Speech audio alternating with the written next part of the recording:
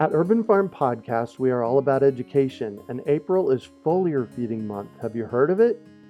It is a super simple application of spraying liquid organic fertilizer on your trees and garden plants. The leaves, branches, and trunks are incredible at absorbing nutrients. And if your soil isn't great or your pH is off, foliar feeding is a quick and long-lasting fix to get your plants the nutrients they need. Want to learn more? Join us for our free online webinar on how to apply this amazing process to your gardens and fruit trees. Visit urbanfarm.org to sign up. That's urbanfarm.org. Greetings, urban farmers, gardeners, and healthy food visionaries. Farmer Greg here, and welcome to the 686th episode of the Urban Farm Podcast, where every day we work together to educate and inspire you to become part of your food revolution. Today on our podcast, we have a couple who spent a year eating only what they could catch, grow, harvest, or raise. We're talking with Chris Hall and Stef Lowi about Lovin Off The Land. When the pandemic first hit, Chris and Stef found themselves without jobs, living on a small island, while grocery stores were running out of items and supply chains were breaking down. They asked themselves, what would happen if things got worse? Could we survive without grocery stores? They decided to take a 365-day challenge and find out. And that's what we're going to hear about today. Welcome to the show today, Chris and Stef. Thanks for having us. Hi. Oh my gosh, I saw your YouTube channel and it's like, man, I want to talk to them. Yeah. So I shared a bit about you. Can you fill in the blanks for us and share more about the path you took to get where you're at today? Yeah, absolutely. As you mentioned, we found ourselves at the beginning of the pandemic in a bit of a weird spot. We've both been working in hospitality, which is where we met. And, that whole sector kind of shut down and we were without jobs. And we live in a small island here on the west coast of Canada. So supply is even a little bit more harder than the mainland with things coming over on ferry and, only 2 or 3 times a week and things like that. So people were bulk buying flour and certain items and we're running out. And yeah, I think Steph and I both grew up in fairly privileged upbringings where we never had to think about where our food was coming for. We were in an urban setting, so never been to a farm. It was just, you picked it up from the grocery store, got it from the restaurant. And, it was never something we really had to think about. And that kind of put things in perspective for us, just how reliant we were on grocery stores and corporate chains. And wait, hold on here. You mean at the beginning of the pandemic, you'd never gardened? So, well, we had more of a hobby garden. So we had a small garden out front, had for 4 years, but it was, I think, your typical hobby garden with carrots and some tomato plants and kale and lettuce. And that was about it. So hold on. Did you say carrot? 1 carrot. Carrots. Wow. A couple. It was kind of the thing where you go out on a really nice day and spend the afternoon drinking and gardening, but it wasn't like, we didn't put much effort into it when it was the winter or the cold months. Got it. And then on March 2020, proverbial shit hits the fan and you're going, oh my gosh. So what was next?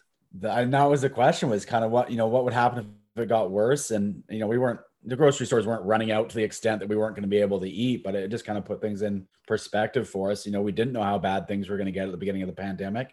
And, what would happen if we were cut off and, could we survive on our own without having, the corporations and these big farms and things providing us with our most basic needs. So yeah, I'd always kind of been interested of it. And I'd done lots of fishing and crabbing and stuff here on the island growing up, and kind of came up with the idea just to see if we could survive for a year with, just eating what we could catch, grow, or raise. So what was the seed of the idea that got this whole thing started? Obviously, there's the pandemic coming, maybe, not so much in the grocery stores. How did you get to, oh my gosh, we're going to see what we can do for the next year? Yeah. Funny story. I think Chris came to me with it, but I think it's something that he had been thinking of for a long time, just curious about, not really doing it seriously because we didn't live the lifestyle where it would be possible to do that. But then after losing our jobs and kind of seeing that flip in the world, Chris was like, well, it's kind of now or never. And I'm doing this. Are you going to join? And I had to make the quick decision if I wanted to leave the island or stay and do it with Chris. But yeah, I think it was his seed that was planted, but Yeah. So you make this decision. It's day one. We're going to do this. Like, what did you have to do to get prepared and to actually get started? There were lots of things. I think one of the original things was to get chickens and get the chicken coop built, because that was we never had chickens before, so we did that. So it was a long time into our journey before we got our first egg, unfortunately. But yeah, we takes about 4 months, doesn't it? Yeah, yeah. It was going into winter, and we're pretty moderate up here, but a lot of people were saying that they won't lay during the winter. And I think we got to December and we were freaking out that they weren't going to lay until March of next year because it was so cold. But luckily they started coming through about the 4-month mark, I think, and doing that, and turkeys and ducks and lots of fishing and seafood for the first couple months to get us through while things were getting organized. Before the challenge even started, we had to pack up all the food in our house and donate it to friends and family and stuff. So everything down to the seasonings that we use, the salt, the flour, every single piece of edible product in the house had to be taken out and either given away or donated. So that was quite the sad afternoon, I think. Wow. All right. So you took this really seriously. Oh yeah. And you got rid of all your groceries that weren't local. Yeah. Wow. We didn't have a part in it. We had to get rid of it because as much as we were really excited for this, we knew if there was a bit of a backup, we might push it or something like that. So we didn't want any temptations left in the house. It all got shipped away. All right, cool. So now you're past day one. You've got your kitchen and house cleaned out of anything that's illegal. What next? Lots of days on the boat. Yeah, hit the ocean. So we knew we were going to kind of be relying on that off the start because our meat chickens weren't ready. We weren't getting eggs. There was lots of blackberries and things to forage around the island, but we relied really heavily on seafood. So I was out fishing those days and catching crabs and prawns and things like that. And I think that was the interesting part is people, I think when we announced we were going to start this challenge, they had visions of us like in the forest eating pine needles and foraging nuts on the ground and things. And then we post some pictures of our meals and they're like, you're eating like Dungeness crab and prawns and halibut, and be like, this doesn't look so bad. What are you complaining about? Yeah. Interesting. So really, until you could get a garden growing and get some significant food in the garden, you're relying on the ocean. Yeah. We had like we said, a small little hobby farm, but for those couple of weeks when we decided to do the challenge, we planted like crazy and tried to get as much in the ground before the weather started to shift. And I think, we would have loved to have done more, but it got us through. The kale survived the winter, beets and rutabaga and all that kind of stuff. So so this, when did you start this? August 3rd 2020, August 3rd. Wow. Okay. So you don't have much time to get, you probably had 30 days of growing season left. Yeah. So we had started prepping about 3 weeks before that, at least. And then we had some carrots in the ground that we were just praying, do well. And they did pretty good. So we had a bunch of vegetables going already. And then, like Steph said, I think we started planning or decided we were going to do it about 3 or 4 weeks before we started. So we did a panic plant of just about everything that we could. And got started for the end of the season. And we're pretty lucky here. People don't think of it in Canada, but we're actually in a zone 9 growing zone. Right. Yep. Which I think is equivalent in the US to about an 8. But so we're pretty lucky. A lot of our things will go right through the winter. So we knew we could rely on that a bit. Mm-hmm. Yeah. All right, cool. So that's like months 1 to 3. Mm-hmm. All right. And so by the time you're hitting months 2 and 3, you're getting meat birds. I heard you say meat birds. And were you raising turkeys for meat as well?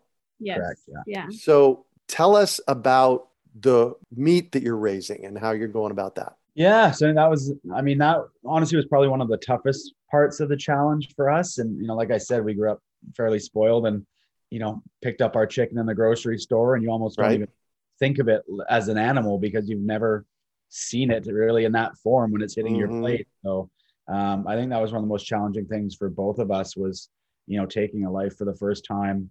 With one of our turkeys was the first thing that we harvested, and doing that was, I think, an emotional moment for both of us doing that and kind of puts things in reality. And it gave us a whole new appreciation for our food, I think, and an appreciation for that life. And we've become really good now at making sure that we use actually every part of the animal that we possibly can. And, not a single thing gets wasted. We've tried to find creative ways to really utilize that. So we've, made our own bone meal from bones that are left over. Oh, nice. We've eventually got some pigs down the line. So any kind of extra stuff that we can cook off and give to the pigs, or any little miniatures of scraps end up in the crab traps, which kind of keeps the circle going. So we even did blood meal. So we had saved the blood and used it in our garden for planting. And it was interesting because we did a bit of a side-by-side comparison of using blood and bone meal and just nothing at all. And it's incredible how much better the bone and blood meal helped. Made things grow. Yeah. Wow. I hear you on the emotional part. About 15 years ago here at the Urban Farm, I was still eating chicken. And so I decided I needed to know how that happened. So I raised, over the course of a year, I raised 25 meat birds 3 different times. And I raised a couple of turkeys. And it is a process. I'm pretty much a vegetarian now. And that was part of the perpetuating factor for me, was to push me that direction, was, I now know what it takes, and I'm willing to pay $25 or $30 or $40 for an organic chicken if we're going to go there. For sure. I think that was something I learned quite a bit in this challenge. I remember going to the grocery store and being like, oh, the price of chicken's gone up again, and kind of complaining about it. But then once you do it yourself, you're like, no, I almost want to pay those extra couple of dollars, because it's most likely getting a better life, and it's more work that's being put into it. So yeah, exactly. Wow. All right. So now let's say we're 6 months into this project. So it's you're in the new year. It's like January-ish timeframe. What are you eating? We were relying again heavily kind of on the ocean. We were doing a lot of seaweed and seaweed salad, because that had iodine that we were lacking, because we were salt that had iodine in it. We were getting our salt from the ocean. So seaweed was a really good substitute for our diet. And I think that was kind of one of the big staples that we had. It got pretty meat heavy in the winter too. Yeah, it did. Yeah. We had kale and things like that we had lots of, but it kind of got monotonous as well. So once we had chickens and turkeys and eggs and ducks as well, and started on quail. So those winter months up until February got pretty meat heavy. Yeah, for sure. And you're not getting anything from anybody else through this process. This is only what you can harvest. Because I know when Eric from Epic Gardening did it, if he found something, he could trade it. That was one of his games. So how are you working on that? Yeah, our rule was kind of that we had to be involved in it. So we couldn't just go trade salmon for, flour and then we can bake with it. But we had people on the islands that had plum trees. So we could go and pick the plums off of their trees and turn that into food. But we had to go and physically do the work. And it couldn't be someone's got a pack of sugar in their cupboard and we're going to go trade something for it or something like that. So we foraged for lots of things. There's lots of abandoned orchards on this island, actually. Abandoned apple orchards. So it wasn't all just from our property, but we had to be the ones going and foraging or picking them or planting them and doing that kind of thing. Wow. All right. So now we're 9 months in. What are you eating? Yeah, 9 months. It started to kind of shift back into, oh my goodness, this is all really good food. And our garden was starting to look really green and great. And we were putting in lots more garden beds, converting kind of the whole property into growing area. So we probably harvested our first pig around the 9-month mark. So that was a nice boost for us as well. So I started having, bacon and eggs and some normal eat meals that people enjoy, and pork and ham and things like that. So that was really nice at that point too. And that's back into the spring. So days are getting longer and starting to get a little more optimistic again after the winter. And how on earth are you learning how to do all of this? Butchering chickens, fowl, a pig. Love trial and error. We did have a lot of support on the island. Actually, I have a friend who owns a farm, which is actually, we're just on, and I mean, it's an island, but it's more of a kind of rural area, I guess. We have neighbors close on both sides. We actually can't have moved animals on our property. So he gave us a little pen where we could keep our pigs there. And so we did have a lot of support from other people on the island that taught us things. And we had a bee mentor when we started beekeeping and different things. So honey. Yeah, yes. That was big for a sugar substitute for sure. Yeah, I'll bet. Yeah. And so you did this for a year. What are some of the things that you learned along the way?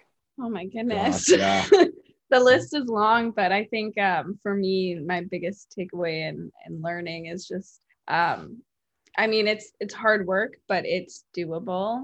Maybe not for everyone. I know people's lives are crazy, but it's not something I would be confident in before this. Like I said, I didn't really have many skills going into it, but I think just learning that it's possible and it's so rewarding to do it.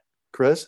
Yeah, I think one of the interesting things for me was how much edible food is around us all the time that we just never even think about. And, you know, even if you're not growing food, or even, you know, if you're in an apartment in the city, if you go out for a walk, or, you know, things that I would never even consider eating that are edible, but because they're not processed and in grocery stores, we don't think about them as edible, or we would never consider eating them. So, you know, one of the things I missed the most was coffee. So quick YouTube search and some research, and you can make a coffee substitute from dandelion roots, and dandelion edible, and stinging nettles edible. And we have this horrible weed up here in the gardens called horsetail that I spend months every year trying to get out of the garden, and lo and behold, that's edible, and you can cook the shoots of that. So nice. It's really amazing to see the amount of things that were, you know, not that you didn't even have to grow on your own, that are just in front of your face every day that you don't think about. Yeah, they're just there. Yeah. Go ahead, Steph.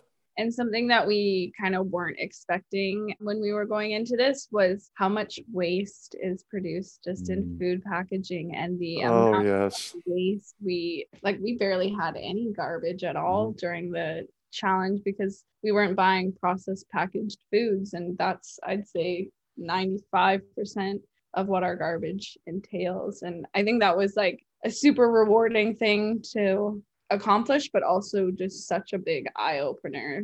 You can't get almost anything nowadays without some sort of packaging on it. Right? Yeah, it crushes me every time because we live in Phoenix, 4.8 million people. We're right in the middle. You know, we can raise some food in our yard, and that's my challenge moving to North Carolina is, you know, how much can we actually raise? But every time I drop something in the faux recycle bin, I call it a faux recycle bin because most of it doesn't get recycled anymore. It's like, oh man, there's got to be a better way. And I mean, you think about how many people are in the world, and I mean, not everyone is as conscious as you can be, which is totally their thing. But to think about whatever we're doing times 7 billion. 8 billion people. 8 billion people. Yeah. Crazy. It's a lot.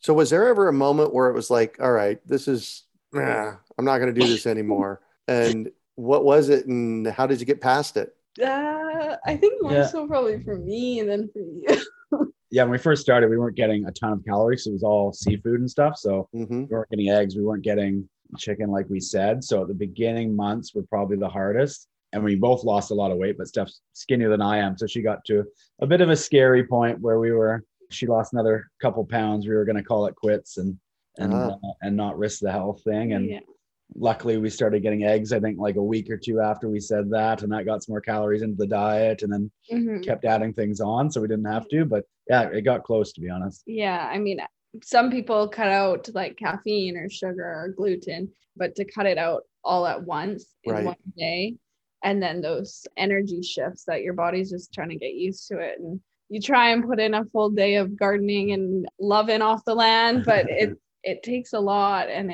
it's tiring when you're trying to adjust to the new way of living. So yeah. And so it seems like the first 3 months were a struggle. By the time you got to months 9, 10, 11, 12, it was like, whoa, you know, the skies opened up and everything worked really well. What moment in there was where you got to a place where, oh man, this is why we're doing this? Did you have an epiphany moment like that? I think there was a lot of little ones throughout, but I think once we got through January, it was like, I can see the end in sight. There's no way we're giving up now. We've done so much. There's so much more variety, and it was more exciting looking at how little time we had left rather than it feeling like, oh my gosh, this is never going to end. Right. Yeah. Wow. And I found you on YouTube. And I found you on YouTube because, 8 months ago, Heidi and I started looking at moving elsewhere. And, you guys popped up. And like I said earlier, it's like, oh, wow, I want to talk to them. Tell me about your YouTube channel and the response that you've gotten from people. Yeah, it's been good. It's been a really neat little community that started following us. And I think one of the reasons why people enjoy following us is because it's giving more of a real description of what it's like. I think a lot of people are starting to get into homesteading and, getting chickens and growing vegetables. And, for us, we used YouTube as a huge resource, but we would go and, search how do you butcher chicken. And some 20-year farmer goes up and he does the thing and it's butchered and he's got this perfect looking chicken and it took him 10 minutes and you go, great, I can do that. And then you go and do it. You'd be like, well, that did not go at 3 hours later, right? Yeah. Been We're there. sitting out there with headlamps on trying to finish our last chicken at 11 o'clock at night. And we go, well, that's not how that went at all. So we've kind of really tried to give an honest interpretation of our failures, what it was really like, the emotions with taking an animal. And we're not experts. We're not giving you expert advice. We're giving you the amateur experience, I think. Yeah. The real experience. Yeah. Wow. And was there anybody that you interacted with over the year that stands out? Like on the island, you mean, with people that we worked with? No, on YouTube, interacting with you on your YouTube channel. Yeah, there was. Yeah, Rob Greenfield was a big inspiration, I think, for us. And, he's down in Florida and done a lot of things with kind of living off the land and raising his own food. So he was an inspiration for us for sure. And Jake and Nicole and what they're doing on their YouTube channel. And right. They're far more off grid than us. We're in much more of a rural setting. So, but we watched a ton of channels learning different things from different people. So it was nice. A really useful resource, I think. Cool. It's cool to get a bunch of different perspectives. And exactly. Everyone has their own way of doing things. So always trying to look for the best way to do something or time efficient because there's always so much to do. All right. So I'm going to put you both on the spot. Takeaways. One takeaway for the year each. I think my biggest takeaway would be the confidence that I've gotten through this journey. I think before it's not something I'd ever think about, nothing I'd want to embark on just because I didn't think I could. And throughout the whole challenge, I think every aspect has just made me become more of a confident person and really rely on myself and also be able to create a really great relationship with Chris because we were quite new when we started this challenge and it's been more confidence in me and us. Nice. Yeah. That was really sweet. Thanks, Stef. Chris? Well, now mine's not going to sound as sweet. Oh, yes, it will. Fine. Never does. I think my biggest takeaway is just how detached most people are from their food, as were we before we started this, and just how reliant we are on big agriculture and corporations and these big grocery chains for our food and how little control we actually have over it and how much we take it for granted. And I think now that we provided our own food and have those days where we run out of salt and we go, oh, we got to go up the ocean and scoop the water, and then it's going to take a day to reduce and do all these things. And, you can buy a packet in the store for $2, but you have a new appreciation for it. I think especially with taking the life of an animal, that really puts things in perspective, as well as someone who's always grown up eating meat. Yeah. I'll never look at it the same way and definitely have a new appreciation. Wow. And you made your own salt. Yeah. Made our own salt from the ocean. Yeah. Yeah. How cool is that? Yeah. So we grew stevia as a sugar substitute. We grew a very small amount of wheatgrass, and we'd eat the young shoots for nutrition like you'd see in the health store. And then we'd let that go up into wheat, and we'd mill that down into a very, very small amount of flour. So I think one time in the year we got to make Yorkshire puddings with our pork and different things like that. Yeah. Nice. Wow.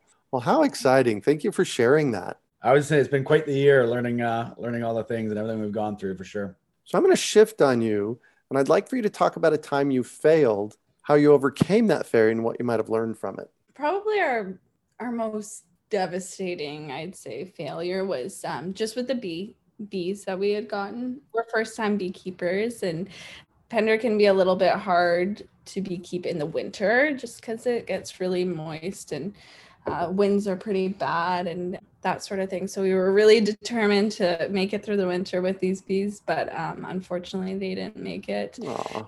And we kind of got to start a little bit from scratch next year and figure out how we can do better, or if it's something that we can change. But bees were what we were like super excited for. Yeah, sometimes you can try your best and try to make everything work, but even still it just doesn't pan out the way you are hoping. And your biggest success? Yeah, what was your biggest success? I mean, I think honestly the biggest success was just sticking with it. We never really thought we were going to run out of food, especially after the first couple of months, but things got monotonous. You're eating a lot of the same things, and you just kind of still have those temptations where you're like, oh, I just want a cheeseburger, I want these things. And so yeah, I think sticking with it and being stubborn was a big help for us. We're also super lucky that like I said, we live on a very small island, so we don't get away with anything here. People knew what we were doing in the challenge. So I think if we walked into the local pub and asked for a beer, I don't think they'd serve it to us. No. Yeah, at points it got a little bit almost isolating too, because you're debating, oh, do I want to go and hang out with friends where there's going to be all these temptations and they're going to be drinking or they're going to be enjoying their meals, and I have to sit there with a chicken leg and a water. So I think that was kind of a little bit hard, but I think once we got into the groove of things, and it was challenging, but it was successful in the end, I think. Nice. And what drives you? Oh, I think what drives me is just seeing how much of a shift it was, not only in our health, but our personality and communication, how rewarding this kind of lifestyle can be. I think that just like ultimately like put a lot of drive into what we were doing, and knowing that there's a better way of life out there. Yeah, out of the rat race. Yeah. It's been nice. Yeah. And a book recommendation for our listeners. Yeah, this was kind of one of our other inspirations. There's a lady called Barbara Kingsolver who wrote yes. Vegetable Miracle. So that was a book that we read at the beginning of the challenge. It was a story about her family who had kind of moved up north and out of the city and was, producing all their own food, or knew the farms that they were getting it from. So that was a big inspiration for us. And we certainly admire them and people that do that with children, because I don't think, we just had us right. imagine doing this with a bunch of young kids as well. That would have been a whole nother level to it. Yeah. Barbara Kingsolver, this is you're the third person in the past month that has referred me to that book, because of our move. We're making a big move. So I hear you, universe. It's time for me to read it again. Yeah. And they moved to a colder climate as well, so I'm sure there'll be a bit of a similar experience. Yeah. And what one final piece of advice do you have for our listeners? We've been asked this before, and it sounds kind of funny because our answer around the way is that don't do what we do and go so extreme. But it's just that you can do little things to start, and just start paying more attention to your food, and do some research and find out what if you're in an apartment in the city but you have parks nearby or forests nearby, what weeds are edible or what mushrooms grow at the sea level that you're at, and all these sort of different things that are around you, and grow things that you like. Put a tomato plant on your balcony, or bite off what you can chew, but and what you want to eat. And it's amazing what's out there, and you can start with. Yeah, start with what you like for sure, and what you're going to consume. If you don't like kale, don't make kale your first planting thing, because it won't be successful when it works. Yeah, I do a fruit tree program here in Phoenix, and for many years people would ask me, what fruit tree should I plant? It's like, what do you like? Yeah, exactly. What will you eat? Yeah, exactly. Exactly. Oh my gosh, it has been every bit of as much of a delight as I expected. Thank you so much for joining us on the show today, Chris and Steph. Thank you so much for having us. Great. Yeah. So how can people find out more and see you guys in action? Yeah, if people want to go back and follow our first year journey, or we're actually just about to start our second year of the challenge here after indulging for a little bit. So we'll be starting up on year 2 and working on some other plans as well. I think a couple of things from the challenge that we took away that we didn't feel good about was, still buying some animal feed. So this year we're going to be trying to raise more of our own feed for our animals, and potentially putting in solar as well, because we use a lot more electricity to produce a lot more of our own stuff. So people can follow along with that on YouTube or Facebook and Instagram, all under Lovin Off The Land.